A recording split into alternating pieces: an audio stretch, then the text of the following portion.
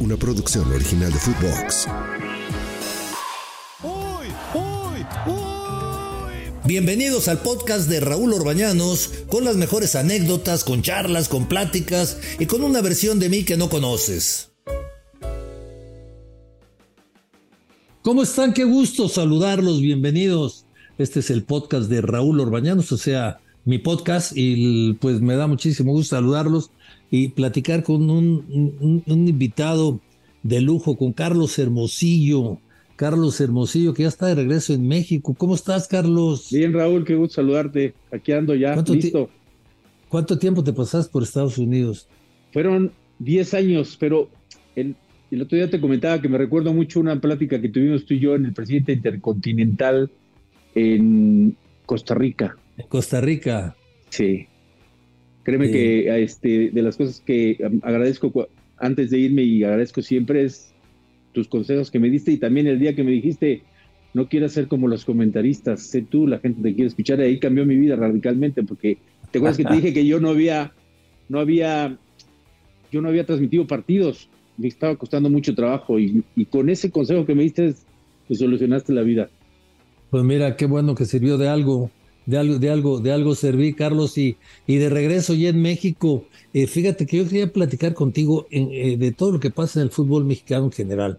Yo tengo una percepción, por ejemplo, ahora que está jugando la selección, y que deseo que a Jimmy le vaya muy bien y que a la selección le vaya muy bien, pero no sé, yo tengo la percepción que los futbolistas de antes tenían más personalidad, Carlos. Sí, Raúl, había mucho mayor liderazgo, ¿no? En la cancha, por ejemplo, por mencionarte la del 94 que yo estuve, pues si volteabas a ver por todas las posiciones, había demasiados líderes y gente que te exigía muchísimo en la cancha, y si no rendías dentro de la cancha, ellos mismos te sacaban, o sea, era tanta la exigencia, y me parece que hoy hace falta esos jugadores con esa personalidad, con esa determinación. Ha cambiado mucho el fútbol, y cosa que me da muchísimo gusto, porque les vaya muy bien a los jugadores, pero tienen que saber la responsabilidad que cargan, la responsabilidad que tienen, lo que transmiten, que eso es muy importante.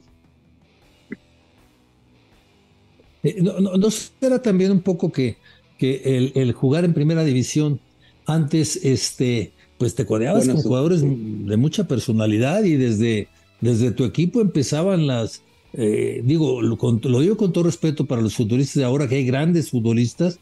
A lo único que me refiero es a esto que estamos platicando, personalidad y liderazgo.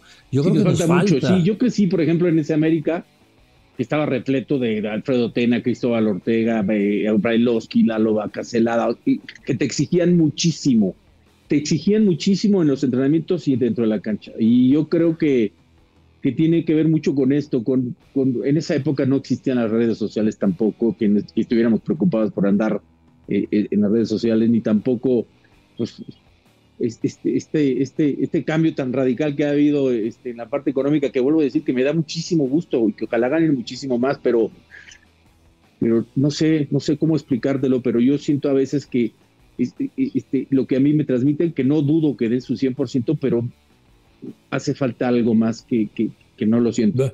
Y ahora, dime otra cosa. ¿Tú crees que en todo esto que está pasando en el fútbol mexicano, sí, está influyendo que tengamos tanta gente de fuera?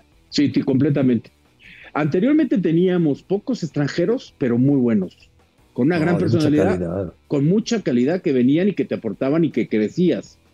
Hoy tenemos demasiados extranjeros en el fútbol mexicano, y no todos son de calidad, muy pocos jugadores de calidad que sí le vienen a aportar al fútbol mexicano. Yo creo que en el fútbol mexicano tenemos que definir qué es lo que queremos primero de nuestro fútbol y de nuestra selección, para poder de ahí empezar a crecer y a presentar un proyecto, porque no puedes darle nada más 3 o 4 plazas a los jugadores nacionales.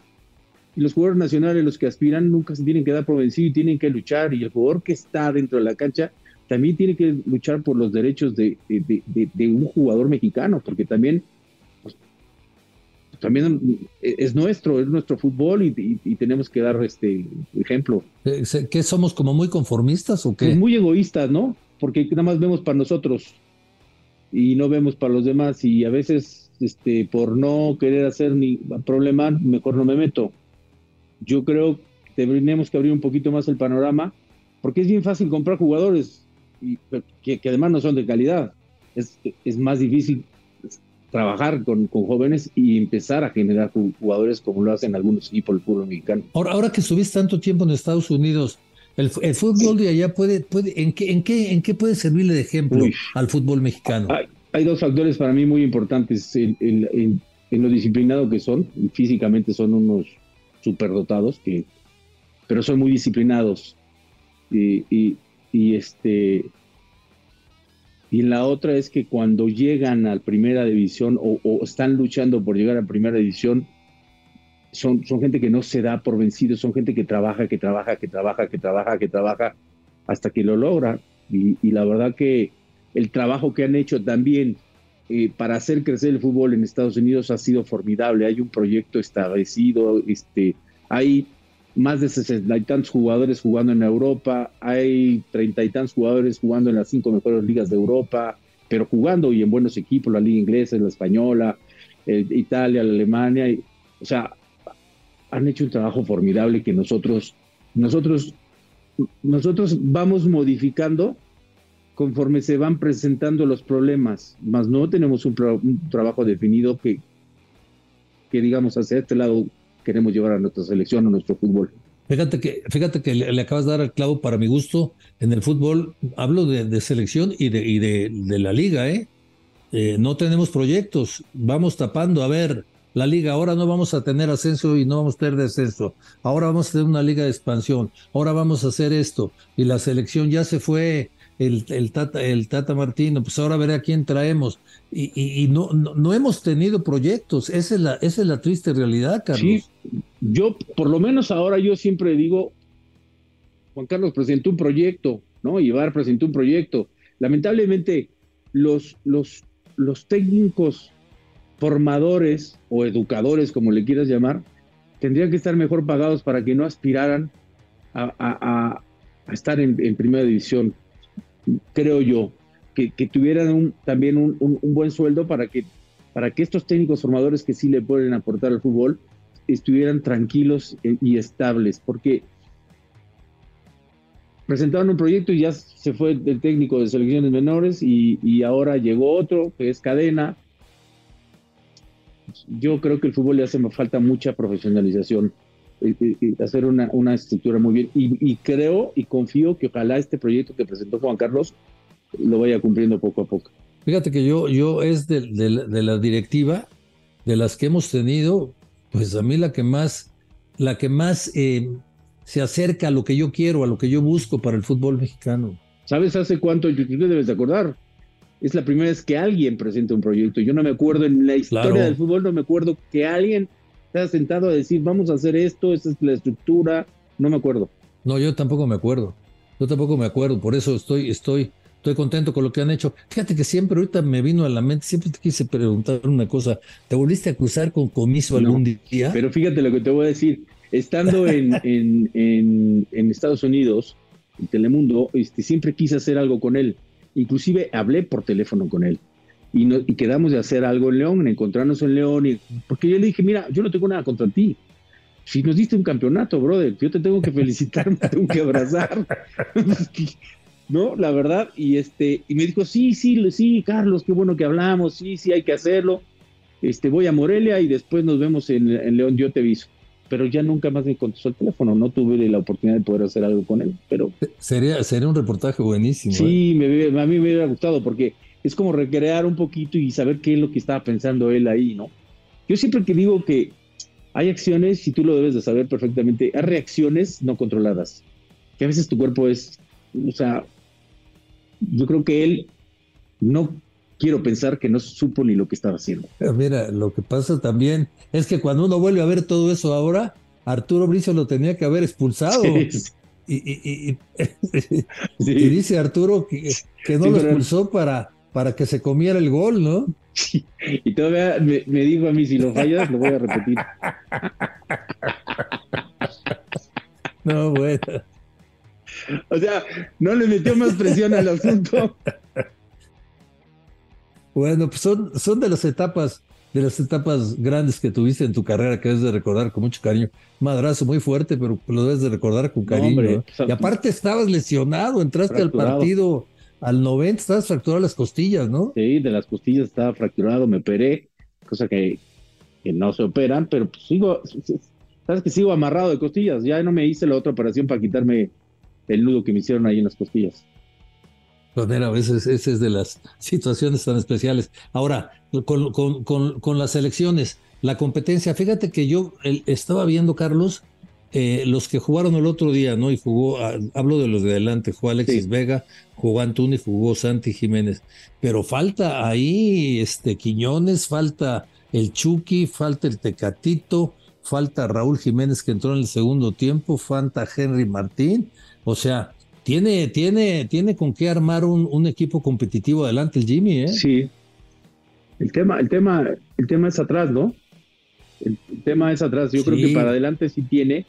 Ojalá, mira, a mí me gustaría mucho que Raúl Jiménez se empezara a recuperar. Santi es un joven que va en un proceso y le ha ido muy bien y me parece que es un extraordinario jugador.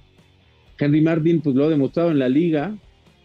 Este, quizá Henry Martin y yo me reflejo un poco con él porque pues a mí me fue muy bien en la liga y en la selección, con la gran competencia que había grandes jugadores en ese momento, pues jugué lo que me correspondía jugar, ¿no? Y quizá la mejor que de ver.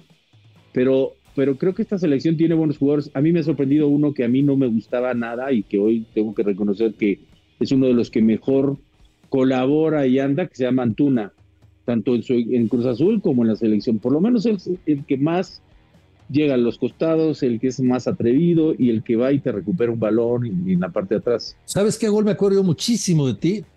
Un gol que le metiste a Estados Igual, Unidos de rebote. De de que, cabeza, así que me acuerdo que Miguel nos decía, vayan y tapen que era, no me acuerdo cómo se llama que es, le creo. Y yo brinco, me pega el balón y yo caí mareado y yo veía que gritaban gol y me abrazaban. Yo no sabía, digo, pues ¿qué pasó? Fue gol, güey. Ah, en sí, Boston sí, fue ese sí, partido. en Boston. Que te acuerdas que nos llevaron porque según esto ya no iban a ir los No, y estaba mexicanos, lleno de mexicanos. llenos de Sí, es increíble mexicanos. el apoyo de Sí, los sí, mexicanos a la selección de Estados Unidos, es algo increíble. Y ahora ya son segundas generaciones, Carlos, ¿eh? sí, sí, sí, sí, sí. Y la verdad que algunos dicen que porque se van a jugar para allá, pues mira nomás lo que causó, por ejemplo, este partido de Tigres y América estaba en un estadio Sí, completamente lleno. increíble. Bueno, y Chivas León también estaba con un entradón, o sea, Sí, la verdad, y todo bueno, el entradón. partido de México contra Australia, también un entradón. O sea, es un buen negocio. Ahora, el chiste del buen negocio es que lo combinen con partidos que sean difíciles para nosotros. Yo creo que eso es lo que necesita la selección y también necesitamos ver a nuestro técnico nacional en los partidos complicados. Este partido fue bueno, fue complicado, hizo un recambio, pero un recambio de posición por posición que le dio resultado y que hoy empezamos a hacer lo que normalmente hacemos, a generar ídolos que apenas llevan medio partido, hicieron un gol que es maravilloso. Huerta es un gran jugador, este, pero hay que esperar a que camine la selección, a que se empiece a enfrentar a buenas selecciones, a ver cómo se comporta el Jimmy, cómo se comportan ellos, cómo se comportan defensivamente. Y hace unos días decíamos que siempre es el problema de la selección en balones parados, Raúl, y perdón, pero yo no me acordaba, pero con Osorio casi no tuvimos goles, si acaso creo que tuvimos dos contra Uruguay y contra Estados Unidos. Tuvimos una selección que supo resolver muy bien los balones parados. Y a Osorio se le cayó al final el equipo, porque con Osorio la selección calificó muy fácil. Yo no sé si tantos Sí, cambios hicieron que se le cayera el equipo, pero te digo una cosa, Carlos, finalmente, y lo digo, mira, de veras, sin afán de, ay, qué ardido está Raúl, pero ¿qué ganamos trayendo técnicos que sabemos que se van a ir del fútbol mexicano, se van a llevar un dineral y que les vale gorro lo que pase en el futuro con la selección mexicana? Yo nunca he entendido esa política. sí. Y sabes que es muy interesante y tú lo debes de saber porque tú jugaste también esto de Jimmy Lozano, porque si los jugadores lo piden, existe una conexión bastante buena y un compromiso mayor. Jimmy me parece que pese a que haya pasado por el fútbol profesional y no haya tenido un resultado contundente que lo posicione, me parece que se ve una selección, no sé si la ves tú, pero yo veo una selección contenta jugando al fútbol. Tienen poco tiempo de trabajo y habrá que verla cómo va creciendo y cómo van mejorando algunos jugadores que para mí hoy en día no están a su 100%. Alexis Vega, que tiene mucho tiempo, que es un gran jugador, y lo digo con todo respeto, pero que tiene mucho tiempo que no termina de dar ese salto, ¿no? Sí, ese es muy importante. ¿Qué pasa? ¿Qué falta con el futbolista mexicano? Ahora salen mucho más a Europa, muchísimo más, y también hay que decir las cosas como son, es mucho más fácil ir a Europa que ahora que antes, ¿no? Antes ir a Europa era Sí, muy antes era complicado, muy complicadísimo. difícil. No, antes éramos esclavos, Raúl. Antes, no, si no te dejaba salir el club, si el club no te tomaba. Yo un día que me fui de América tuve que sacrificar mi 25%, si no, no me hubiera ido. Pero eran dueños de tu carta. O sea, prácticamente era muy complicado que tú te pudieras ir. Tendría que llegar una oferta extraordinaria para poderte ir. Hoy es mucho más fácil, pero también es algo que tenemos que buscar. Qué bueno que hay tantos jugadores, pero que ojalá estos jugadores que se fueran a Europa, ojalá pudieran tener continuidad en sus equipos, que eso nos va a hacer crecer muchísimo, porque hay muchos que no tienen esa continuidad que tendrían en nuestro fútbol. Eso también es cierto, pues son pocos los que han tenido continuidad y eso hay que aprovecharlo. Ahora, para el futuro de México, a ver, yo quiero que México sea campeón del mundo. ¿Cómo le podría hacer para que fuera campeón del mundo? Yo creo que hay muchos factores. El torneo mexicano, Raúl, para mí el torneo mexicano tiene que hacer algo. No puede ser que con menos del 50% tú tengas la oportunidad de calificar y eso te dé la oportunidad de ser campeón. Esa es la primera. No puede ser que tú te sientes en una televisión a ver un partido y te termines durmiendo de un partido. Yo no hablo de las estadísticas, que mucho hablan de las estadísticas, del 45% de asistencia, una de las mejores ligas. No, pues cuando te toca transmitir, y ahí tú lo debes de saber porque tú lo haces, a veces es bien difícil transmitir un partido porque no existe esa competencia. Tiene que haber mayor competencia. Regresar el ascenso y el descenso, darle oportunidad a los jóvenes.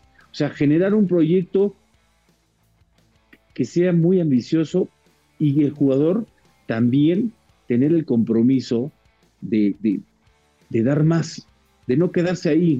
No es hay un dicho que dice, lo importante no es llegar sino mantenerse. No, lo importante es llegar y ir más arriba.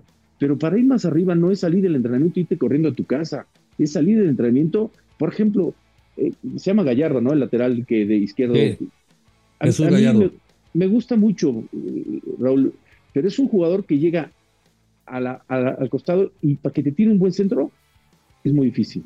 Entonces yo digo, a ver, tienes la actitud, eres un jugador que llega, eres un jugador que eres dinámico, pero llegas al costado, para que seas útil para tu equipo, pues quédate a entrenar, a tirar centros, acostumbrarte a que la pelota llegue a donde tiene que llegar. Y yo siento que a veces, para nosotros poder crecer, es un compromiso de ambos, pero de los directivos es traer mejores jugadores extranjeros, darle mucho más oportunidad a los mexicanos y mucho más exigencia. Oye, formar futbolistas, Carlos, ¿no? Sí, Formar futbolistas es importantísimo. pero Importantísimo. Raúl, los formadores también tienen que estar bien pagados. Los formadores Claro, eso también es tienen que estar bien fundamental. preparados. Los entrenadores y los formadores tienen que tener actualizaciones año con año. ¿Me entiendes? O sea, actualizarse de cómo va evolucionando el fútbol. Sí, exactamente. Porque es que no es lo mismo entrenadores de fuerzas básicas que formadores de fuerzas básicas. Y Es lo que tú correcto. dices, el salario, o sea, si yo soy una persona que tengo vocación para trabajar en el fútbol con los jóvenes, pues tengo que tener un salario para que mi familia viva bien, viva cómodo, ¿no? Pero como no tienes un buen salario, ¿qué haces? Lo primero que quieres es Despides. ir para arriba, a donde está el dinero, ¿no? Sí, y mira que hemos tenido buenos, Jesús Ramírez, que fue campeón, Raúl Gutiérrez, que si estuvieran bien pagados estarían felices trabajando con fuerzas inferiores. Y eso es lo que necesitamos, especialistas. que realmente diga, tú aquí te vas a quedar, vas a poder crecer para irte a la sub-23 o sub-19 o sub-17, pero es hasta ahí. Yo necesito que me formes jugadores, que avientes jugadores ahí y a lo mejor a través de un bono, no sé, hacerles que sea interesante. Oye, ¿y Cruz Azul qué pasa? ¿Qué pasa con Cruz Azul? ¿Por qué? ¿Por qué es un equipo tan especial? O sea, Por- a ver, salen campeones y deshacen el equipo. Porque, bueno, Eh, salieron campeones, Raúl, porque no pudieron hacer ninguna contratación. El equipo ya venía con Siboldi y le dieron continuidad a un proyecto. O sea, no modificaron nada cuando llegaron estos hombres. Entonces, al que traen es a Juan Reynoso. Juan Reynoso ajusta la parte de atrás, que Cruz Azul siempre había batallado en la parte de atrás, y, y es campeón. Después de que salen campeones, estos sienten que fueron ellos los campeones y empiezan a deshacer al equipo. Y poco hasta a el poco y presidente poco, quitaron. ¿sí? Empiezan a deshacer el equipo y empiezan a cometer muchos errores. Yo la verdad me sorprende muchísimo, y te lo digo porque lo sé, que hoy en la institución, una de las instituciones más importantes del fútbol mexicano, este, esté manejada por un periodista que se llama Palafox, es vergonzoso. Que es el que tome las decisiones, es vergonzoso. No tengo nada con los periodistas si pueden hacerlo, pero para todo en la vida hay que estar preparado. No por mi interés, no por lo que, no. Yo creo que Cruz Azul necesita más. Y estos hombres tienen demasiados asesores que lo único que han hecho es hacerle daño a una gran institución y que hoy, no sé qué vaya a pasar con Cruz Azul, pero no creo que, no creo ni que califiquen, aunque el torneo se presta para calificar con ganando dos, se meten, lo veo muy difícil. Oye, tiene una afición maravillosa, ¿eh?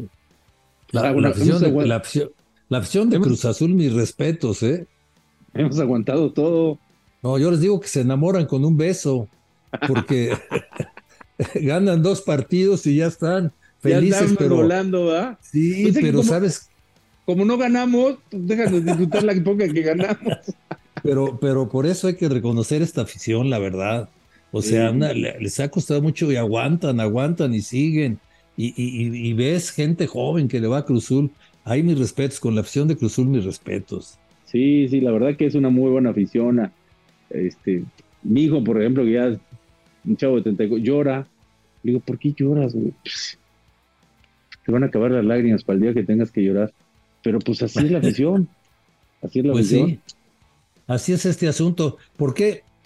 Qué curioso que seas de Cruz Azul si jugaste con América, Eso saliste es campeón algo, con el América, debutaste con América. sí, eso es Y, algo que y me han cuestionado muchísimo, que por qué le voy a Cruz Azul si me fue mejor en América. Y yo le voy a Cruz Azul, te voy a platicar una anécdota. Nosotros, mi hermano el más grande le va a la América y yo a Cruz Azul. Y mi papá, cuando jugaba el clásico América Cruz Azul, se ponía en medio y ponía los guantes de box. Terminando el partido nos agarrábamos, porque seguramente ganaba uno o otro y nos agarrábamos ahí, estábamos enojados. Yo le voy a Cruz Azul desde Miguel Marín, que jugaba Quintano, Calimán Guzmán, Ignacio Flores, del otro lado no me acuerdo si era Toribio López Malo, Wendy Mendizábal, Carlos Jarazaguer, o sea, le voy a Cruz Azul de toda la vida. no, equipazos, tenían equipazos. Sí. Tenían equipazos en Cruz Azul. Era cuando eran campeones. Sí, lo de Miguel Marín en Cruz Azul fue impresionante. Impresionante. Impresionante. Y los jugadores mexicanos, Fernando Bustos. O sea, han salido jugadores de Tú mucha sabes, calidad.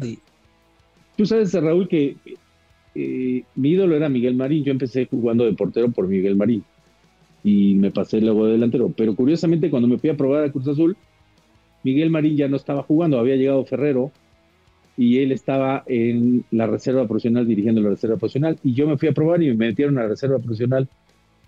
Y Miguel Marín dijo: ese muchachito de piernas flacas no puede jugar. Y me fui.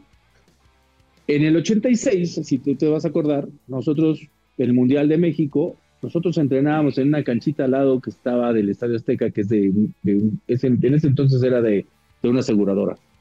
Ahí jugábamos, hacíamos 4 equipos de 5 o de 6, ya no me acuerdo. Y Miguel Marín estaba en ese entonces de entrenador de porteros.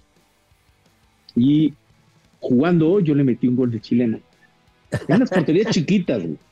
Entonces, ¿tú sabes lo que fue por mí? Fui a agarrar el balón y dije, fírmale este varón al de las piernas flaquitas que no podía jugar en Cruz Azul. Se moría de risa y de pena. Me dijo, bueno, pues me equivoqué.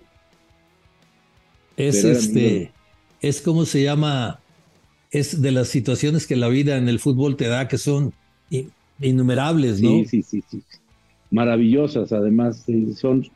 A ver, a mí que me dé la oportunidad de haberle hecho gol a Marín, que era mi ídolo, y luego ser campeón con el equipo que yo le iba, yo creo que yo tengo muchas cosas que agradecer a la vida. No, tuviste una gran carrera, Carlos, ¿eh? Tuviste una gran carrera. Saliste campeón con América, saliste campeón con Cruz Azul, saliste campeón con Necaxa. Con Necaxa ante Chivas allá. Con Necaxa. Ese partido, fíjate que se lo transmití yo. Y yo recuerdo que llegué a Guadalajara y los coches ya estaban pintando Chivas campeón un día antes y todo el mundo festejaba. Y ese día, al final el gol que mete Vázquez, se llamaba el uruguayo, haces una gran jugada y le dejas el balón ahí servido. O sea, tuviste una gran carrera. ¿Sabes qué, Raúl? En esa jugada me queda a la izquierda y como tú sabes, yo ni para el camión lo utilizaba. Y me queda un poco incómoda y digo, no vaya a ser que la vaya a fallar, mejor métela tú, Sergio. Pero cuando terminé el partido, efectivamente ya estaban festejando, se sentían campeones. Estaban ¿te acuerdas que tocaban unos mariachis? Sí, entonces, claro. yo era el capitán, fui a recoger los registros y cuando iba pasando, estaban en un como cuartito los mariachis. Y yo pasé y les digo, los mariachis callaron y a correr. Oye, y luego acabaste jugando en Chivas también. Sí, un año. El año de que me retiré, yo tenía ganas de jugar en Chivas. Fue un año complicado porque Martínez Garza ya eran muchas cosas que sucedían. Llegó Ruggeri, empezó el profesor Bracamontes, llegó Ruggeri, nos hizo jugar muy bien. No sé si te acuerdas, no sé si a ti te tocó ese partido de Necaxa contra quién fue, Necaxa Chivas en el Estadio Azteca, que fue entrada gratuita. Ah, sí, claro, que tuvieron que mandar cerrar las puertas. Sí, que expulsaron a Miguel Gurbis porque me estaba entrevistando en la banca.